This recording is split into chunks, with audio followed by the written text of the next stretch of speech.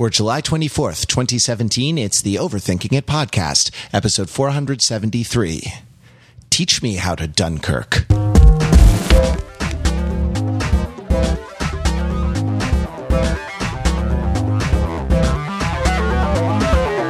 Welcome to Overthinking It, where we subject the popular culture to a level of scrutiny it probably doesn't deserve. The Overthinkers are your smart, funny friends from the internet. We're never happier than when we're hanging out or watching movies, watching TV, listening to music, playing games, reading books, comics, you name it. If we like it, we experience it together and we talk about it together. I'm Matt Rather, and talking about Dunkirk with me are Pete Fenzel. Hello, Pete.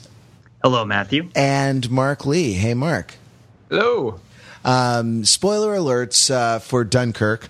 I guess it is a historical event, so like Wikipedia contains all the Dunkirk spoilers you need, but there are characters and you care about their individual fates, and there is sort of a twist that happens halfway through the movie, though it's telegraphed in the very beginning, that, you may want to see, but also trigger warnings for the film Dunkirk. I mean, I say that not to trivialize this, but this film should have a content advisory. Like, it is intense to the point at times of being unpleasant.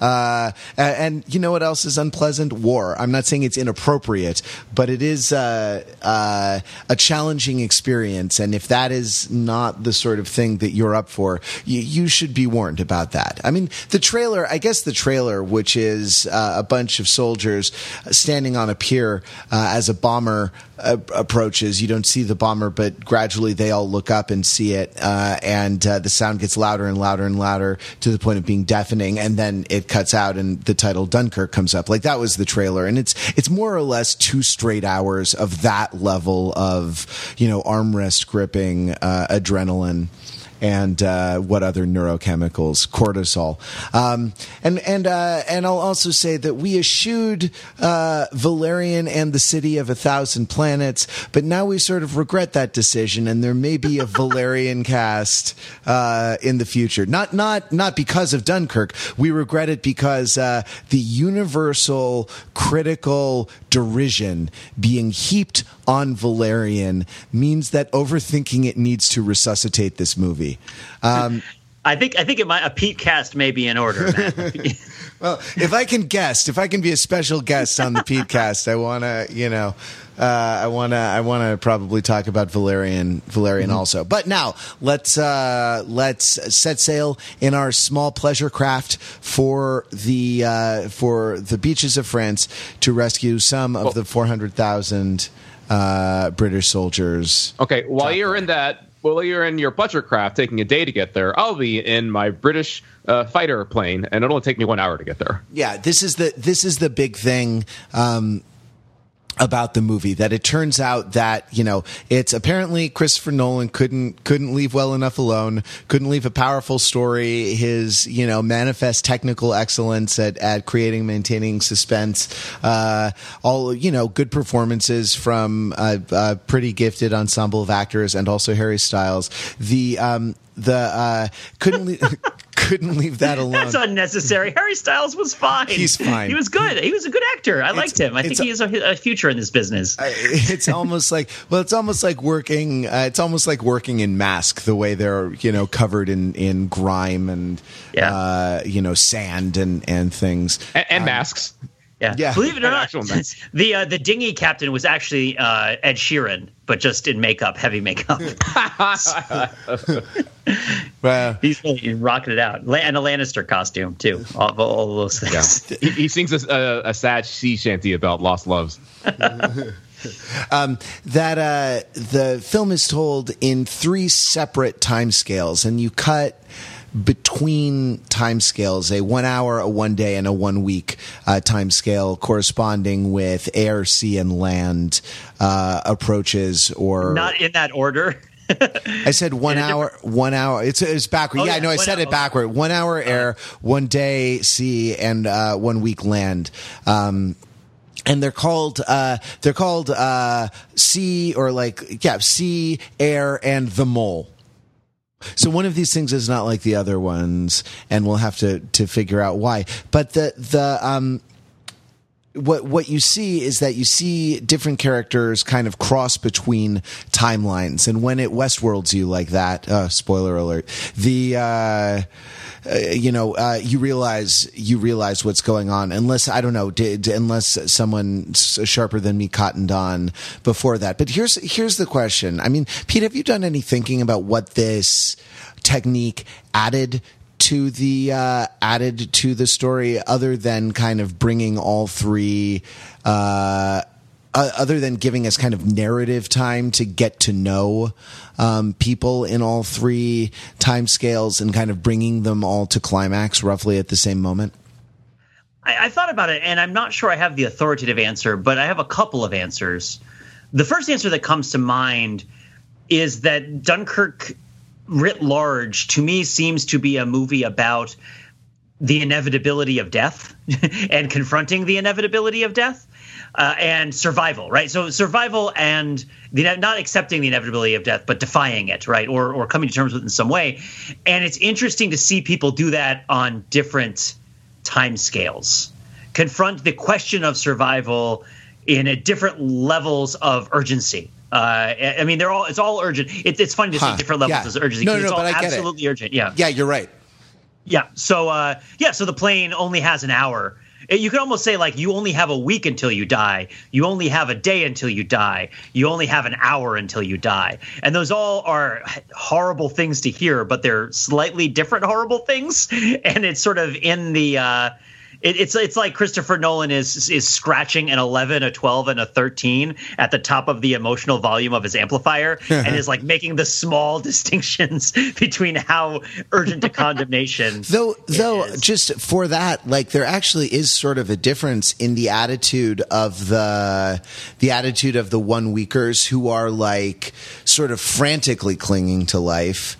Right, the attitude of Mark Rylance captaining the small boat, the Moonstone, that where he is sort of it. You can tell that he's challenged. That there are times when he considers fleeing, and his passenger sort of wants him to flee, and then but he ultimately kind of resolves to go to, continue his mission. And Tom Hardy in the Spitfire, in the plane, who I think at that moment when he like sees the bomber behind him and sort of turns around to get it, he's headed back. He's got, I don't know, 15 gallons of fuel left or something like that. And he makes the decision to turn around, knowing that it likely means his death, right? Like that there is the question becomes crystallized, right? By making it more urgent. And so there is, like, you can sort of plot a time scale versus resignation or acceptance interesting curve based on that the shorter the time scale, the higher the level of acceptance, right? Yeah, you could also see it. I mean, I totally see that. And another way that functions is it almost feels chiasmatic, like in a sense of crossing. Yeah. That there's a sense of that the urgency is decreasing while and the franticness. I guess if you consider franticness to be a quality that's associated with action and urgency over time, the franticness increases while the time allowed also increases, and so they cut across each other, and there's an aesthetic beauty to that. But yeah, totally psychologically, there's a different psychology. Just the way the fighter pilots deal with this situation they're in is so different, also because they woke up in their own beds that morning. I mean, I guess so did the boat captain, but I guess his bed is probably closer to the ocean. I don't know. Well, so we don't see those people waking up in their beds at the time, right? So it's maybe I don't have a perfect answer for this either. I've been really mulling over, like, what does the time scale add to it? And I mostly agree with you, Pete. I completely agree with you, Pete, that it's about the survival and highlighting that tension and the struggle around survival. But I've been also thinking a lot about this structure and what deprives us of. So in the case of the boat captain, right, in a more traditional movie, The Pleasure Boat, and his family, we would have seen the few days leading up to them departing from Dunkirk, and we would have seen their family life. We would have heard more about the other son who was killed earlier in the war, and that would have been a very different type of arc for them. It would have added a lot more material to the movie as well. Likewise, for the fighter pilots, we would have seen them, like Top Gun style, broing down at the base, playing volleyball, as the Brits were wont to do in the 40s, and before going off on their mission. We don't see those things happen, and I mean, it makes for a very lean, straightforward story, and I appreciated that. It kind of just cuts away all the fat that we've become accustomed to seeing, all the endless exposition of that seems to be in vogue these days for no apparent reason. So I appreciated that, certainly. I don't know. Does that help to think about what we didn't see? Yeah. It is interesting. Yeah, go for it. Character defined by action rather than by kind of this relentless pseudo-logical accumulation of backstory, which is the cinematic universe technique, right? Yeah, there was no after credit sequence where the Battle of Britain starts. Exactly. I wonder if, because when you're saying that, Mark, I get what you're saying. I want to tell you about the Allies Initiative. So there is a question that is posed throughout this movie, but mostly at the end, that as to, well, what is the significance of this thing that just happened?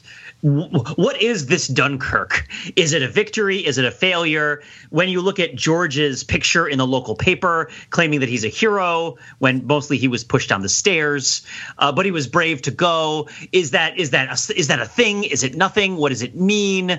There's this confusion and inexactness about like what Dunkirk means or is. What is a Dunkirk? And one of the things you can think of in terms of the time frames is that each time frame equals one Dunkirk.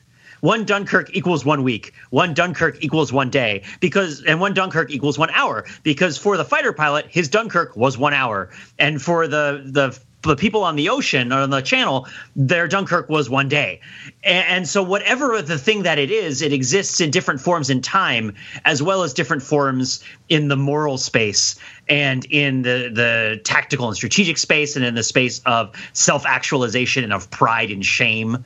It's interesting. Like, it's just called Dunkirk. It's not called, survival at Dunkirk. It's not Saving Private Ryan. Saving Private Ryan isn't just called D-Day and then walking for a bit.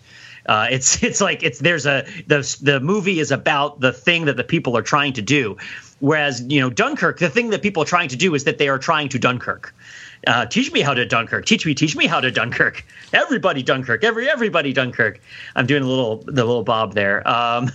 But like a Dunkirk is an action. A Dunkirk is an experience. It's maybe that's part of why it's measured in time in various ways, because it's measured in other ways in various ways as well. Yeah. So speaking of the inevitability of death, I think this is. Now, let's be clear, Matt. Mark saw this movie on. So we're actually existing in 3 different Dunkirk time frames, also, which is interesting. Well, because that's not wrong. That's not wrong. Yeah.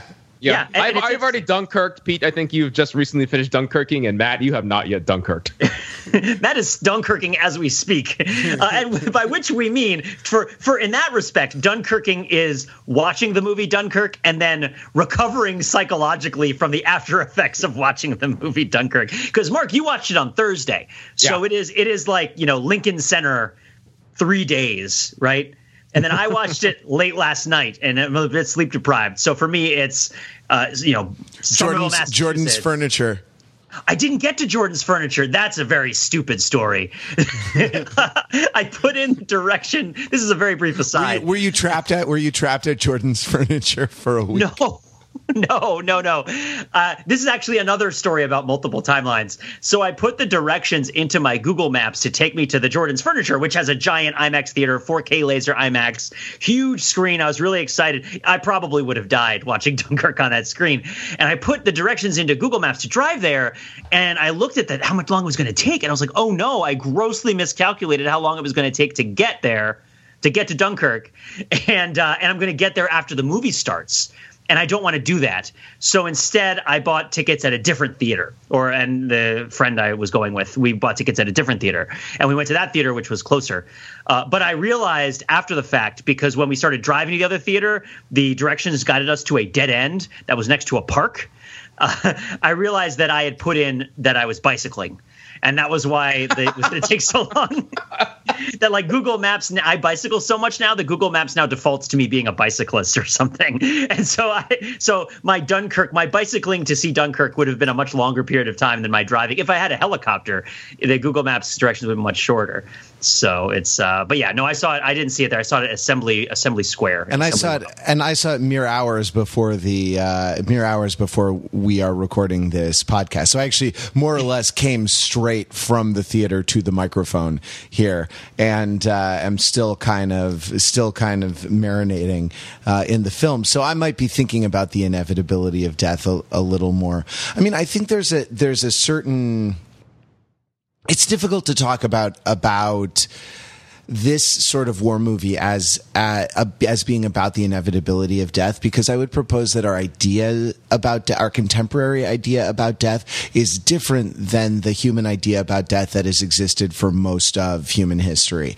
That is to say, death is I mean, unless it's sort of sudden and accidental, death by disease or old age, can be foreseen, and it can be very prolonged, right? The state of the medical art being what it is. For the outside the developed world, I suppose, and for most of human history, death, you could catch some infection, in the evening and be dead by morning, or something equivalently sudden, right? And so that in under those conditions, a war movie seems like a good metaphor for what the experience of facing the possibility of your own death, or experiencing the deaths of people around you, people you care about, what that experience is like, because it could be a screaming comes over the sky, and all of a sudden that's it, right? It's a different thing. Like we very often, at least first world, like developed world, deaths can be crashes in kind of car crashes in slow motion. But the particular characteristic of the deaths in Dunkirk that makes me bristle a little bit at your description, Pete, though I suppose I think you're right, is how horrible they are, right? And like how viscerally horrible the experience of them being depicted is. I get weird in like confined spaces. I don't like panic at a level of not being able to function, but I find it deeply unpleasant to feel claustrophobic, and like this sort of claustrophobia, dark and sort of water, unable to breathe sort of things are very expertly, very artfully, depicted, portrayed in the movie. And that it touches on, just set aside the sort of the narrative technique of ratcheting up the suspense and kind of keeping it at a very high level for a long period of time. I kept looking at my watch during the movie, not because I didn't like it per se, but because I was always sure it was almost over, because it felt like it had taken so long. It felt like it had taken so much out of me up to that point. And I looked, and it was like 35 minutes in, like barely 1/3 of the way through the movie. It's like, oh, okay. Strap in, like readjust your time scale. But just the sort of manner of death on offer here is such a engages such kind of primal and visceral horror that it to sort of talk about it as being a normative story, or a story about what you might call an average expectable experience of death, if such a thing exists. Like I resist, something in me resists that description, though even from a kind of an interpretive point of view, I co-sign what you say. You know what I mean? Yeah. I know exactly what you mean, and I'll refine it, because I don't think the phrase "the inevitability of death" has baked into it notions of normalcy and acceptance, just normal mortality, right? Just human mortality. Yeah, and I would. So, and for me, I guess I'll go to like the Downton Abbey moment, as it were, which for Dunkirk for me was not words, because there's so few conversations. But and those that are conversed are barely legible, which we'll exactly. Talk about you can't understand what they're saying. But I felt like the symbol for me that most cued me into how I felt about what the movie was about was that whenever they were shooting ships, and they were shooting like the hulls of ships, whenever Christopher Nolan was shooting the hull of a ship that was going by, it was very frequent, even for a small ship, to show us the operating bilge pumps. And I felt like this was a movie where the bilge pump was a highly significant symbol. And what I mean is that the bilge pump is the pump that pumps out the water. It doesn't show you the pump, actually, the pump operations. It shows you the output of the bilge pump, which is that when you're in a boat, it's not necessarily watertight from all directions. It has things like doors and windows, and maybe even little cracks in the seams and whatnot. And various amounts of water get into the hull of the boat, into the bottom of it, into the bilge. And so there has to be a pump of some kind, and this goes back to ancient times, to get the extra water out of the boat so it doesn't accumulate and sink the boat. And so and you saw this in the boats that would go by, they would shoot down to the water line and below, and you would see the bottom of the hull of the boat come up out of the water line, and then you would see the pumps like shooting or glugging out streams of water that were inside the boat. I remember one boat in particular, a little boat, had a stream of water coming out the back.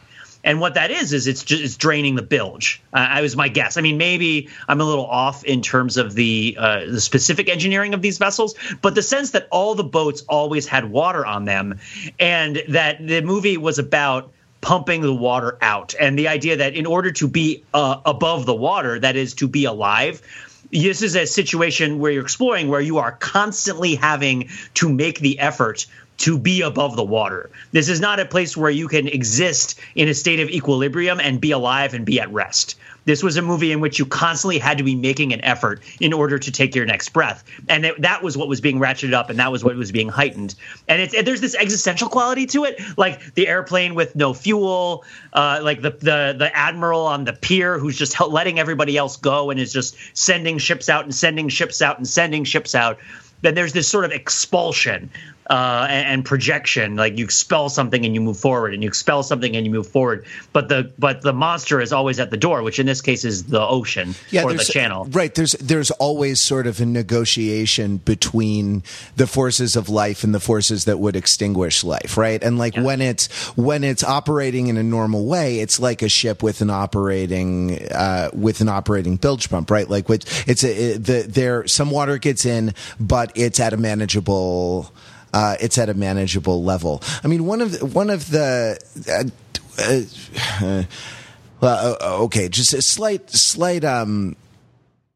tangent, but not really, because I think this will illuminate something about the movie. The soldiers seem, officers accepted, the private soldiers seem appropriately young, and it's always good when a war movie makes you like kind of start and say, oh my God, they're kids, because by and large they are, and this is something that's by and large soldiers are, and this is something that's commented on by Mark Rylance as the boat captain character, which you later learn has something to do with the loss of his son, who had been a pilot.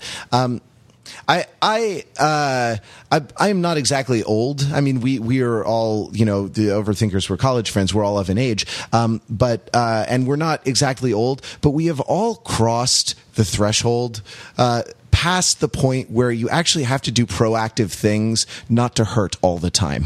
right? Like you have to not sit in certain positions for too long, or you have to stretch, or you have to exercise. People have it to varying and lesser degrees. I can't wear shoes without insoles in them. Like I just buy, in the supermarket, just 6 packs of Dr. Scholl's insoles, and whatever shoes I'm wearing gets a pair of those shoved in, because I can't. And this was not true of me in younger days. And it's this sort of it strikes me, Pete, that this observation is related to what you said about like the sort of the normal counterbalance between the kind of normal operating condition of life being one where you can kind of keep the forces of death at bay, and that one of the crueler ironies of war movies, maybe of war, of battles fought by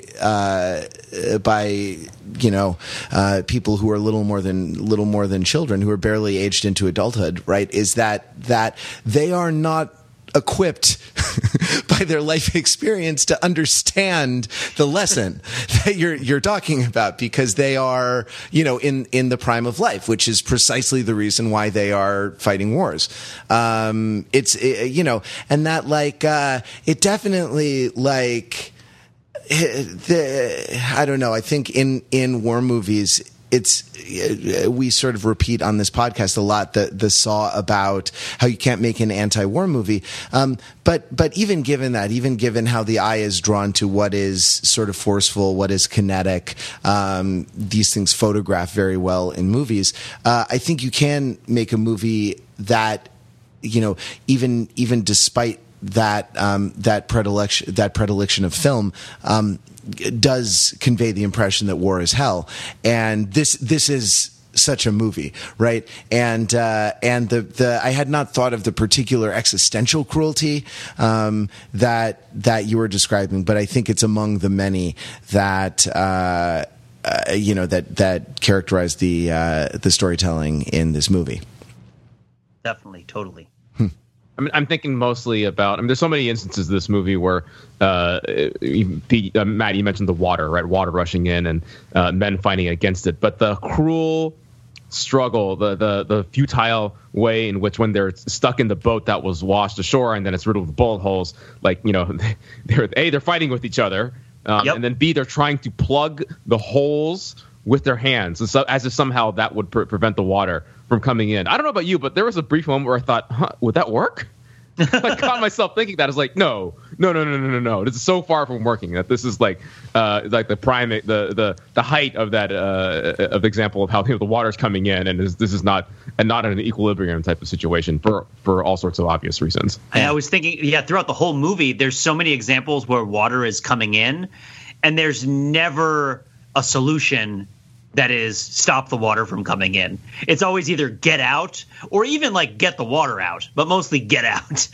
Right? There's not you could tell that whole sequence felt a little bit removed from the rest of the movie. And I think part of it is because for a little while, the water was coming in and they weren't doing anything. And that's part of the horror of this scene. And that's part of what makes it scary. And that's also what makes it kind of a little bit of a break. But it also speaks to how dumb of idea it was to begin with, to get into that boat and see the obvious holes. Yeah. Well, the holes weren't there yet. That's true. The holes were shot. Right. Shot by the German soldiers doing target practice. And it's a great example of visual storytelling, because you have the one hole and then you're like, well, you could plug that. And then there's 3 holes and it's like, well, you maybe could plug that. And then once there are 10 holes, it's like, well, now it's just ridiculous. And yet their insistence on plugging the holes remains roughly the same in all of those situations. It strikes me now, this is another thing I hadn't thought while I was watching, but that there is a kind of 4 elements quality to it, right? With air, sea, and land. And then air, water, and land, I should say. Air, water, and earth. And then fire in the very end when the floating oil ignites after the bomber crashes into it. And I suppose everyone involved displays a great deal of heart. So Captain Planet. You gonna take the Nazis down to 0? Is that what you're saying? Captain Planet is played by Winston Churchill. Captain Planetary, Captain Global War. He can't stop the climate change, but survival is its own victory. Captain Planet, he's a gesture, gonna virtue signal all the best there. Yeah, it's like, well, I'm recycling. That's like the Captain Planet at Dunkirk is like, well, I'm recycling. I don't know what you're doing. While we're talking about water, a brief diversion about Christopher Nolan and his, I don't know, one of his many preoccupations, right? Drowning water. We see it in The Prestige. Movies without women with speaking parts. Also that. In The Prestige, right? Spoilers for The Prestige. All the copies of the Wolverine, Hugh Jackman, are all drowned, and that's how he gets rid of the evidence of the magic trick. Inception with the bathtub. It's been a while since I've seen that, but that was water played a lot in that movie. Interstellar. When they land on the water planet and it's totally watery and crappy and no good. This is a thing that he's done before many times and he seems to do well. So I guess it's no surprise that it's brought in, but it is nice to also bring in the other elements as you just mentioned before. I'm even thinking of The Dark Knight Rises, where the people are executed by having them walk out across the ice until they plunge into the water. It's a very Christopher Nolan. That's much more Christopher Nolan than Batman now, isn't it? Is that that's kind of a Dunkirk situation in The Dark Knight Rises. It's So, but I mean, do you think it's just the horror of water? Do you think it's just that he loves something that kills people and is gray and doesn't talk much? Is that what he likes? That's what he likes about it. What's the next story? What's the next thing he's going to do? Is he going to do a story about like the tsunami? Is he going to do a story about somebody, I guess, rowing a boat? No, that's too much like Dunkirk. What's the other thing you can get where people? Is he going to do Huckleberry Finn? Except it's like really harrowing, and Huckleberry Finn is like always falling off the raft. It's like, no, get back in the raft, Huckleberry Finn. Right, exactly. It's the story of Huckleberry Finn told from the point of view of the river. Yeah, exactly. He's going to do Showboat. Is what he's going to do. He's going to do Showboat, the musical, and it's just going to be Old Man River over and over again. But all Hans Zimmer-ified. Wah, wah. Music soundtrack to this, like Hans Zimmer score. Super tense. I mean, kind of unpleasant to listen to. Very dissonant. Very insistent. There were one or two moments. Actually, the one I noticed was at the moment with Tom Hardy that I mentioned, when he decides to die. He decides to attempt to save some people, and in so doing, almost certainly he'll die. There is a big resonant consonant major chord, and that was one of the moments where I noticed something like that. So maybe you get a major chord when you accept death. In Project Mayhem, in Death, you have a major chord. The other big moment for the major chord was when the little ships showed up. Right. It was, in fact, at that point, it was like almost so jarring. It's like, is this the end of the movie? Yeah, maybe it's wrong. We're not quite there yet. Maybe it's wrong about death. Maybe it's more about like a moment of something like heroism, or a moment of personal sacrifice, where someone kind of where someone thinks about something other than their own survival and acts on that. Acts on that determination rather than that. But other than that, just super loud, kind of difficult to hear. Right? I didn't mind it as much as you guys seem to have. But Mark, you were particularly. No. Right? Oh, about what? The music? Yeah. The sound mix in general. Well, I'll get to the sound mix in general, but the music I appreciated. It absolutely accomplished what it set out to do, which is make you feel really uneased at unease, and really ramp up the tension. It reminded me a lot of the score from The Dark Knight. Like maybe that's just because that's the Hans Zimmer Christopher Nolan score that I've listened to the most. But like right off the bat, right, you hear that kind of, there's just like, it plays up on like droning noises and dissonance so hard. I don't know, like if you were to look dimly upon it, you could say it's a bit cliche, but again, I thought it did its job really well. The sound mix overall, on the other hand, I had major issues with. I don't know. I feel like a part of me feels like I want to like call out the Emperor as having no clothes, or the Emperor's New Clothes as being not that, or being very difficult to hear. We complained about it a lot in Interstellar. To a lesser extent, we complained about it in The Dark Knight Rises, but we could all kind of focus our attention on the Bane mask and not being able to understand what Bane was saying. In fact, we did a whole song about that if you go search the Overthinking It archives on Remember Bane. But yeah, it got worse in Interstellar and was particularly bad in this movie. Didn't ultimately, as we mentioned before, didn't really matter that much. The talking is not where the important stuff was in this movie. But Christopher Nolan is such a reason why it's worth bringing up and discussing a little bit more beyond just sort of like, you know, the what we appreciated aesthetically or not about it, was that Christopher Nolan is such an auteur, or has a reputation as such an auteur in Hollywood, that you can't help but interpret this as a very specific, deliberate artistic choice, as if he doesn't want you to understand what they're saying, or he intentionally is making it difficult. Like, expects you to still be able to hear it, but it intentionally makes it difficult because somehow it feels like it adds to the storytelling. If I had to give him credit, I guess that's where I would land in it. But again, ultimately, I take issue with it. Yeah, I would agree with you on that. It seems to be, I can see why he would do it on purpose. It's almost as if you have to consider your own perspective in the matter versus his and agree to disagree. Like, oh, I can appreciate why Christopher Nolan might want to make some of his dialogue difficult to hear. I still don't like it.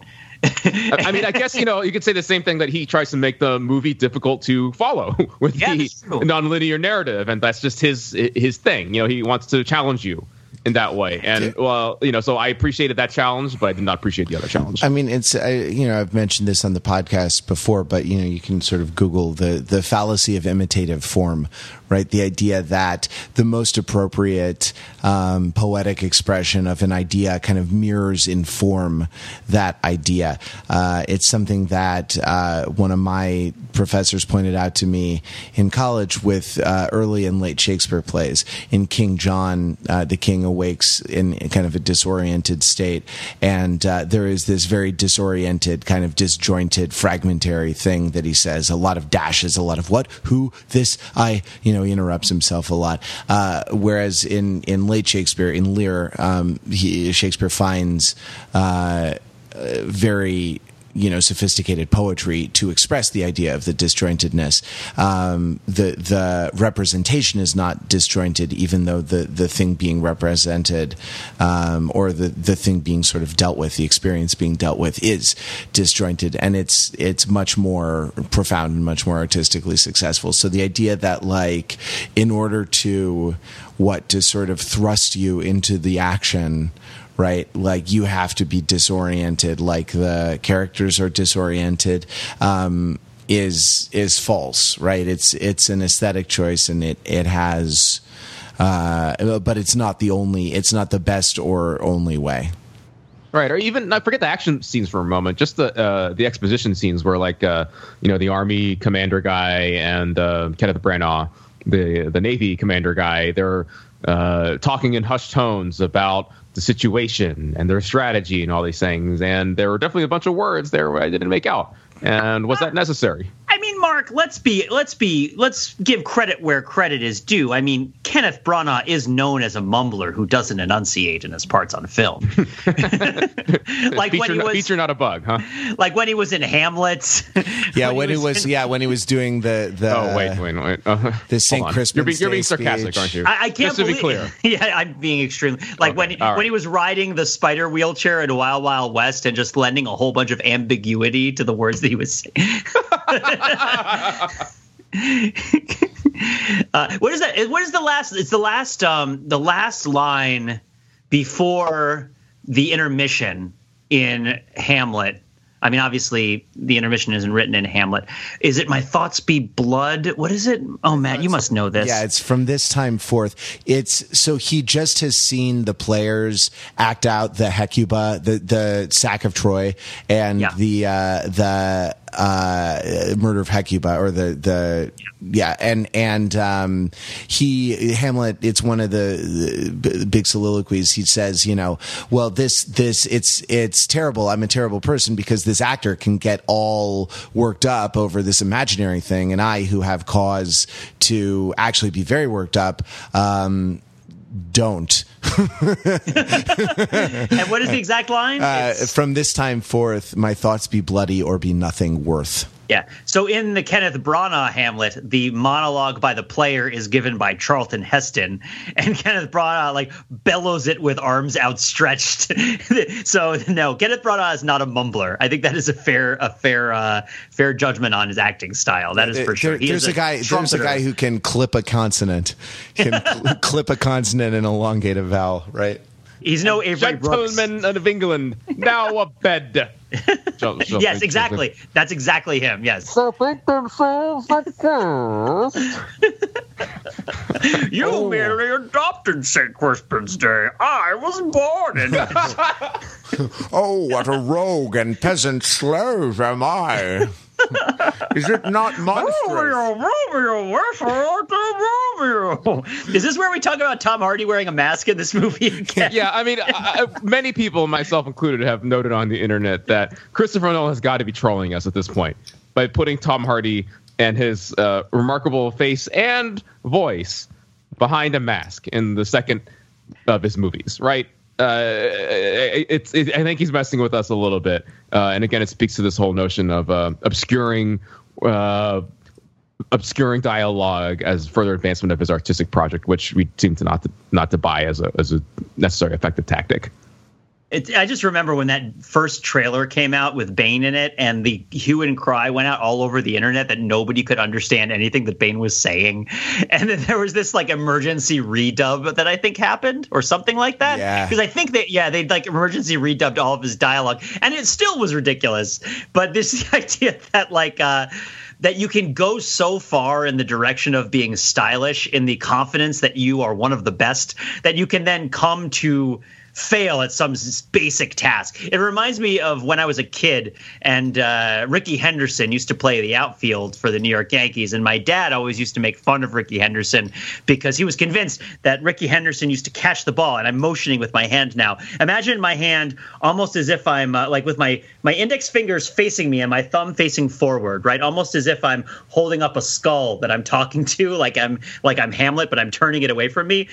Him holding his baseball mitt like this, and then grabbing the ball and doing it with such aplomb that he like slaps his hand down by his side in a flourish and then drops the ball on the ground, right? Like this is what my dad always used to make fun of Ricky Henderson for doing. I don't know if Ricky Henderson ever did it, but this is like the all-time stolen bases leader, right? Like a guy who is, by all accounts, quite good at baseball, but but the idea that you can get so stylish at the thing you're trying to do, like, isn't it the initial job of people behind a camera to make sure that like images and sounds are captured in some sort of medium that can be transmitted so that we can watch them and listen to them? It's sort of like naming streets with really long names that have lots of consonants and no vowels because you're trying to make a point, but then nobody knows where anyone lives or where the mail goes, and it's a problem. Right. That sort of thing. Yeah. What do you mean you never heard of Street? Everybody's been there. If you came, it would be very painful. For you. While we're on the technical aspects, I saw it in 70 millimeter film. I nearly drove an hour to see it in IMAX, and I kind of wish I had. Like, if you're going to be emotionally pummeled, it may as well be, in the most aesthetically breathtaking way. But I reacted generally positively to the film. I feel like the images are sharper, the generally brighter, and you see, this is something I know to be true of film from talking to cinematographers about it, that you see deeper into the blacks. You can resolve more darker shades rather than it kind of fading away into a murky miasma. And Christopher Nolan is a guy who likes him some murky miasma, and so like the idea that you can resolve a lot of detail in the dark sections of the frame, especially in a movie like this, was with all the underwater stuff and the stuff inside the hull of the boat and things like that was useful to me. There was also, like, in quiet moments of the film, like there are maybe even just at the end, but there are a couple places where the soundtrack drops out entirely. Hearing the rattling of the projector behind you is just a neat thing at this point. It's sort of like being in a historical reenactment or something like that, right? That this sort of analog piece of a clip, the projector snarled and rattled and snarled, and there's something cool about that. But I gather, Mark, you didn't like it as much. Yeah, well, I will accept all the high points that you mentioned there, and particularly the blackness. Right, I'm thinking of the various scenes or the particular scene where their boat is torpedoed and there's flames. Right, the highlights and the blackness, the shadow, the black of the night and of the ocean, and the contrast of that was aesthetically pleasing for sure. But the thing that I noticed most when as soon as the movie started to play was a flickering effect, and maybe that was poor execution on the part of the projectionist at my theater. But it immediately took me out of the movie and made me hyper aware of like, oh wait, this is 70 millimeter, this is film, this is not the usual crystal clear, smooth, pristine digital projection that I'm getting, and I couldn't quite shake that for the rest of the experience. Like it was bright and dim in rapid succession. Yeah. Huh. Yeah, exactly. Interesting. Feature, not a bug? No, that's something that's something that should be. It's probably a timing thing in the projector. I don't know. I don't know as much about it as I like, because I really enjoy getting into when I have the opportunity to get into the nitty gritty of this stuff. So there's go ahead. No, Pete, take away. So I was going to say, there's a concept in car driving and motorcycle racing and such that I think is interesting to think about in terms of the technical execution of this movie, which is the idea of driving at the limit, right? Which is when you're driving a car and you're going around a corner fast, every given car, given the grip of its tires, given the power of its engine and its chassis and its weight, there's going to be a place where you lose control of the car, where the car can't do what you want it to do. And that's over the limit. And it's a widely held belief that driving a car at its limit is fun and exciting, and also only for experts. But that there are cars that have a lower limit, thus they don't go as fast and they aren't quite as treacherous, or maybe their grip isn't quite as good and so they skid out easier. But you might want to drive a slower car at its limits just because it's fun. If you're on a racetrack, don't do it on an actual road. It's interesting to think about making film and any kind of theatrical or performative art is going to be have the possibility to ride some sort of limit. And what is the limit? So if you're thinking of a John Williams score for something like Star Wars, he might be trying to push the limit of the orchestra and the trumpets, right, to really be clarion and forceful and just hit those fifth intervals with as much vigor as you possibly can. He might be writing for the limits of the orchestra, or you might be writing for the limits of you might be making a movie for the limits of the computer that can handle it. And I think about something like Donkey Kong Country for the Super Nintendo was like at the limit of the time. And there's a certain thrill of being at the limit, pushing it to the limit, as it were. And I thought for Dunkirk is a movie that is made at the limit of the movie theater.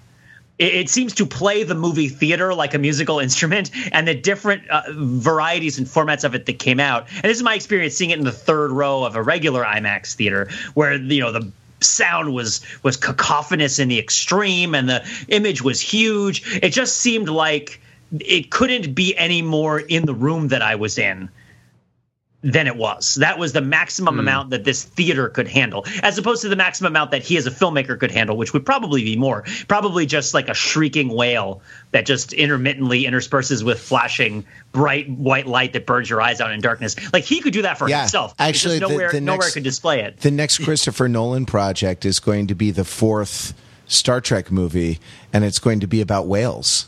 The fourth reboot. Oh, that's so perfect. Oh, and it just starts with Spock just wailing. It's just like a 20-minute scene of cutting open the side of a whale. And there'll be a lot of water too, so it all really comes together. There it is. That's what it's strengths. Yeah. Oh, so Pete, I'm glad you mentioned you brought this up, because Christopher Nolan is on record as saying that this movie is like virtual reality without the goggles. Like he was really going for this immersive experience, and the way to do that is to push the theatrical experience to the limit, right? Sight and sound working in concert to what was the word we used earlier? Pummel to pummel you into submission. Yeah, there are very few. Like, there always is sort of a point of view of the camera, right? Like, it's not you don't enter the world of the characters. Like, the camera isn't a tool for identifying with the characters in this movie. There's always some very visceral, like boats shot from the waterline or from high above, right? Like outside the cockpit, looking sort of over the shoulder, or like kind of inside the cockpit at hip level, at like Tom Hardy's hip level. These like hard shots to get, and I think there was some like technical. Periscope lenses or things like this that were developed to get some of these angles, and it goes to this idea of pushing the limit. That like just the idea of, even given 4K projection, which I guess is the norm in digital projectors, there's now a new digital IMAX projection that's like laser light. That was what I was going to go see at the Jordan's Furniture. It's the only one in the area. Yeah. That's new. That's apparently like.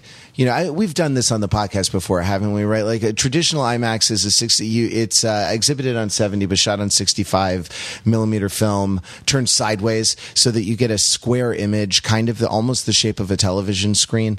It's a lot more square than you think of like a widescreen movie being, and it's like 15 sprocket holes on a piece of 70 millimeter film run sideways. Normal 70 millimeter is run up and down. It's 5 sprocket holes, and I guess they shoot on 65 to exhibit on 70. And just that physical. I mean, hold your finger and thumb 7 centimeters apart.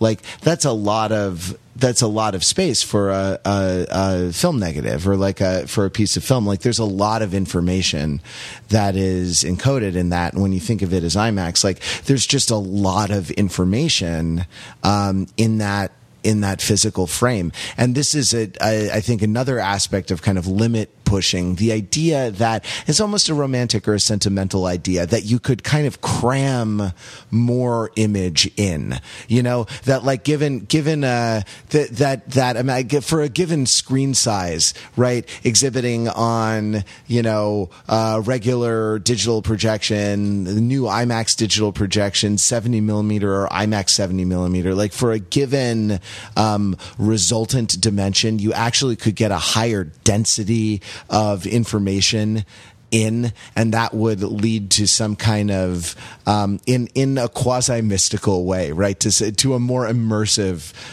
experience in the film, or a more captivating, a more kind of totally absorbing experience in the film. It's kind of poetical. Like, it's hard not to smile at that for me, because it seems because it's so obviously false, right?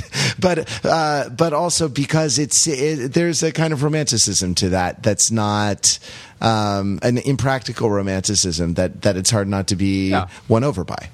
Impractical romanticism is a great way to think about it, right? Especially in contrast to the much more assembly line approach to cinema, which you see in, say, like the Marvel movies, right? Maybe that's a bit of a straw man, or not quite a fair comparison to make, to put up Dunkirk against even the best entries of the Marvel Cinematic Universe, like Spider-Man: Homecoming or Iron Man 3. But every aspect of the movie, music, color, pacing, characters, everything is so different. Such a radically different movie-going experience that you almost wonder, like, is this even in the same ballgame?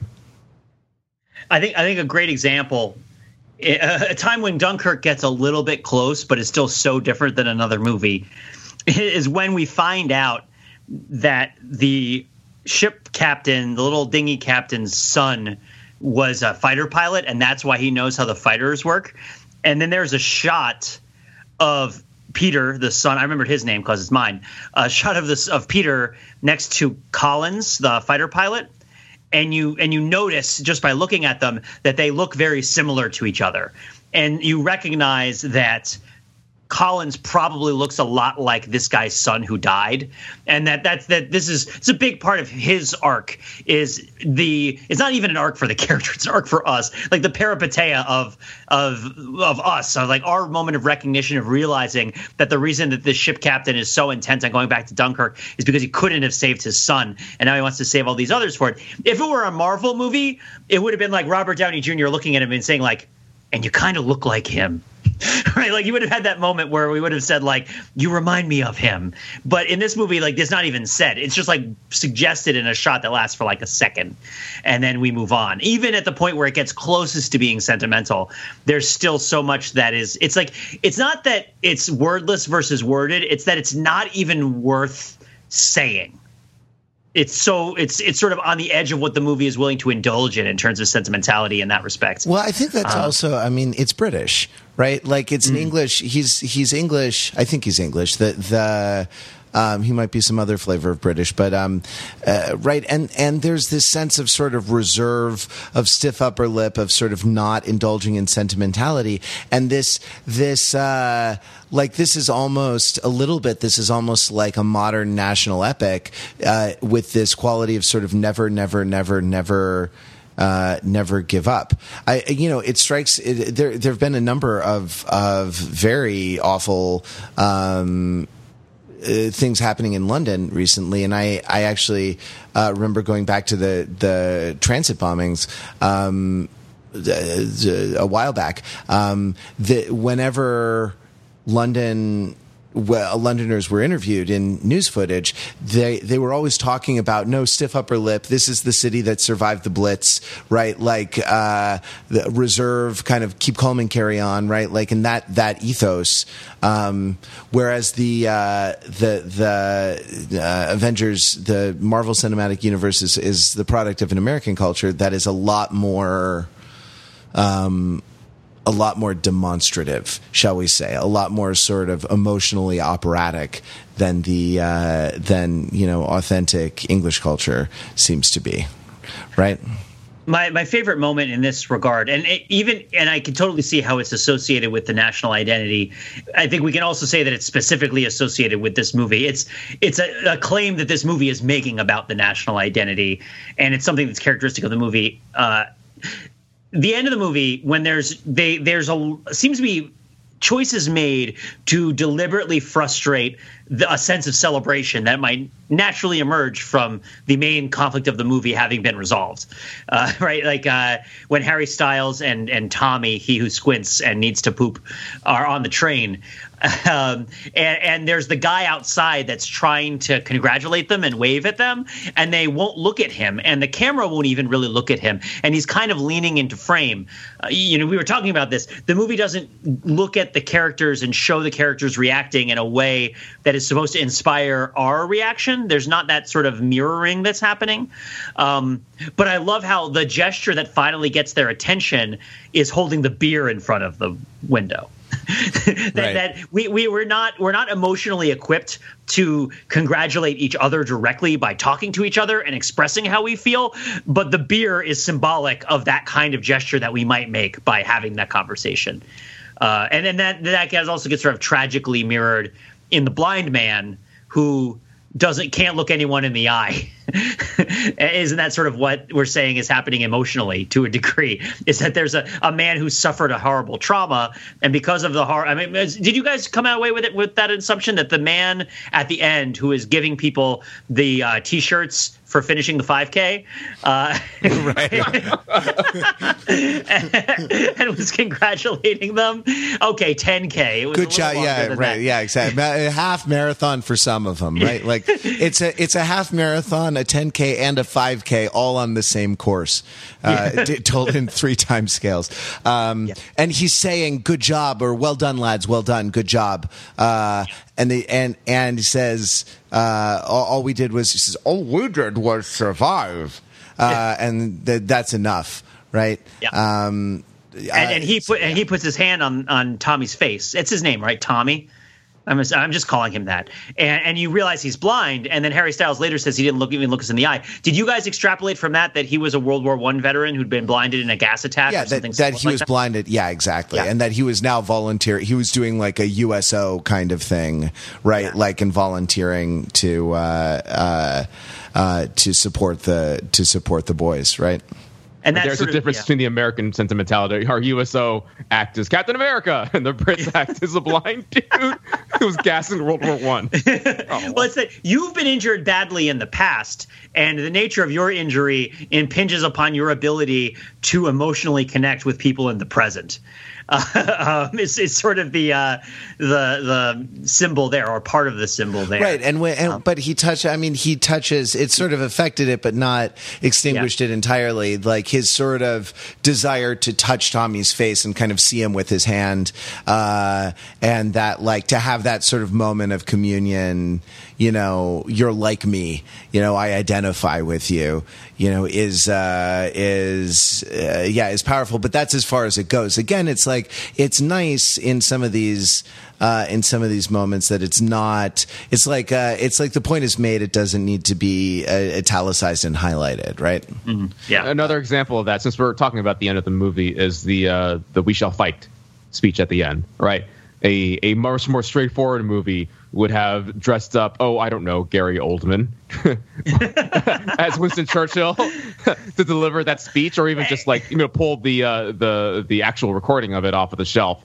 But instead, they had one of the soldiers, Tommy, is that what we're calling him? Sure, Tommy, reading it from the newspaper in his own voice. And I think that's a good symbol there of the movie having its sentimentality cake, but eating its more artistic or at least, too. at least tempering it a little bit.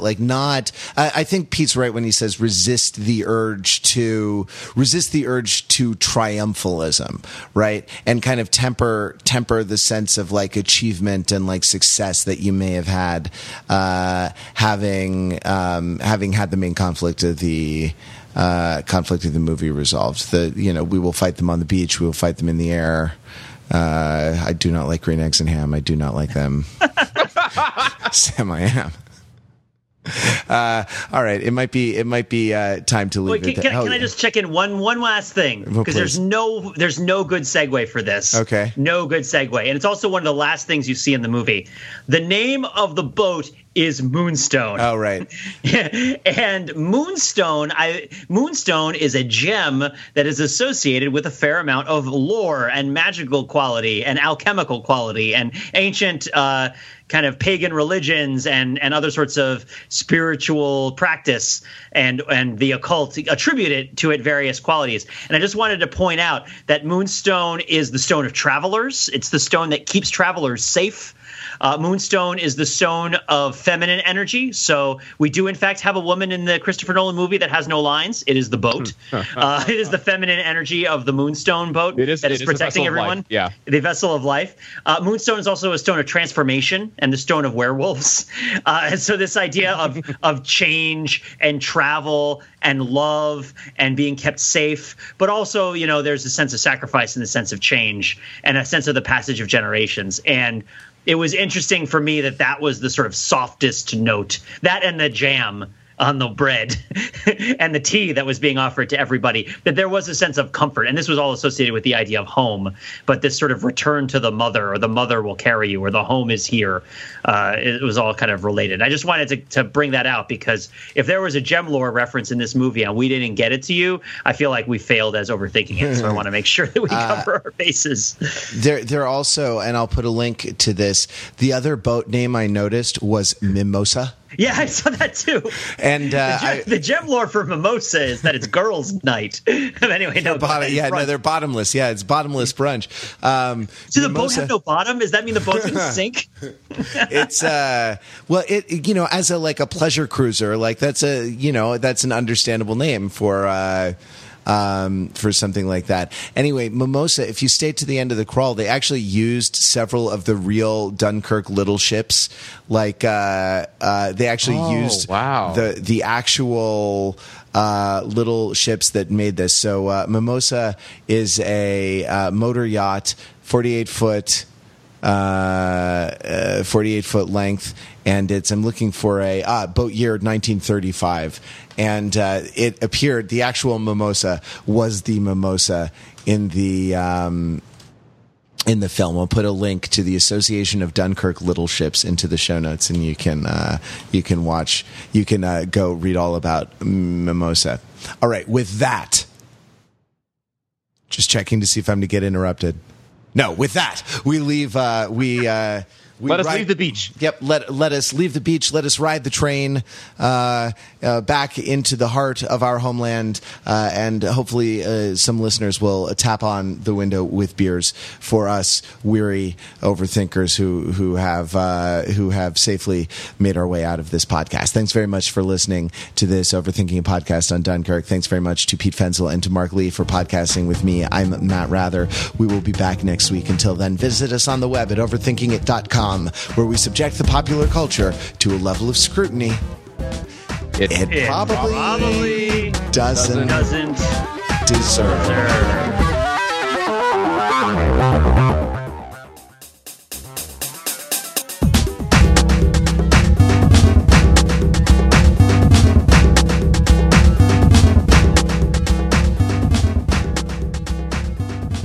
In a way, isn't World War II the greatest of all cinematic universes?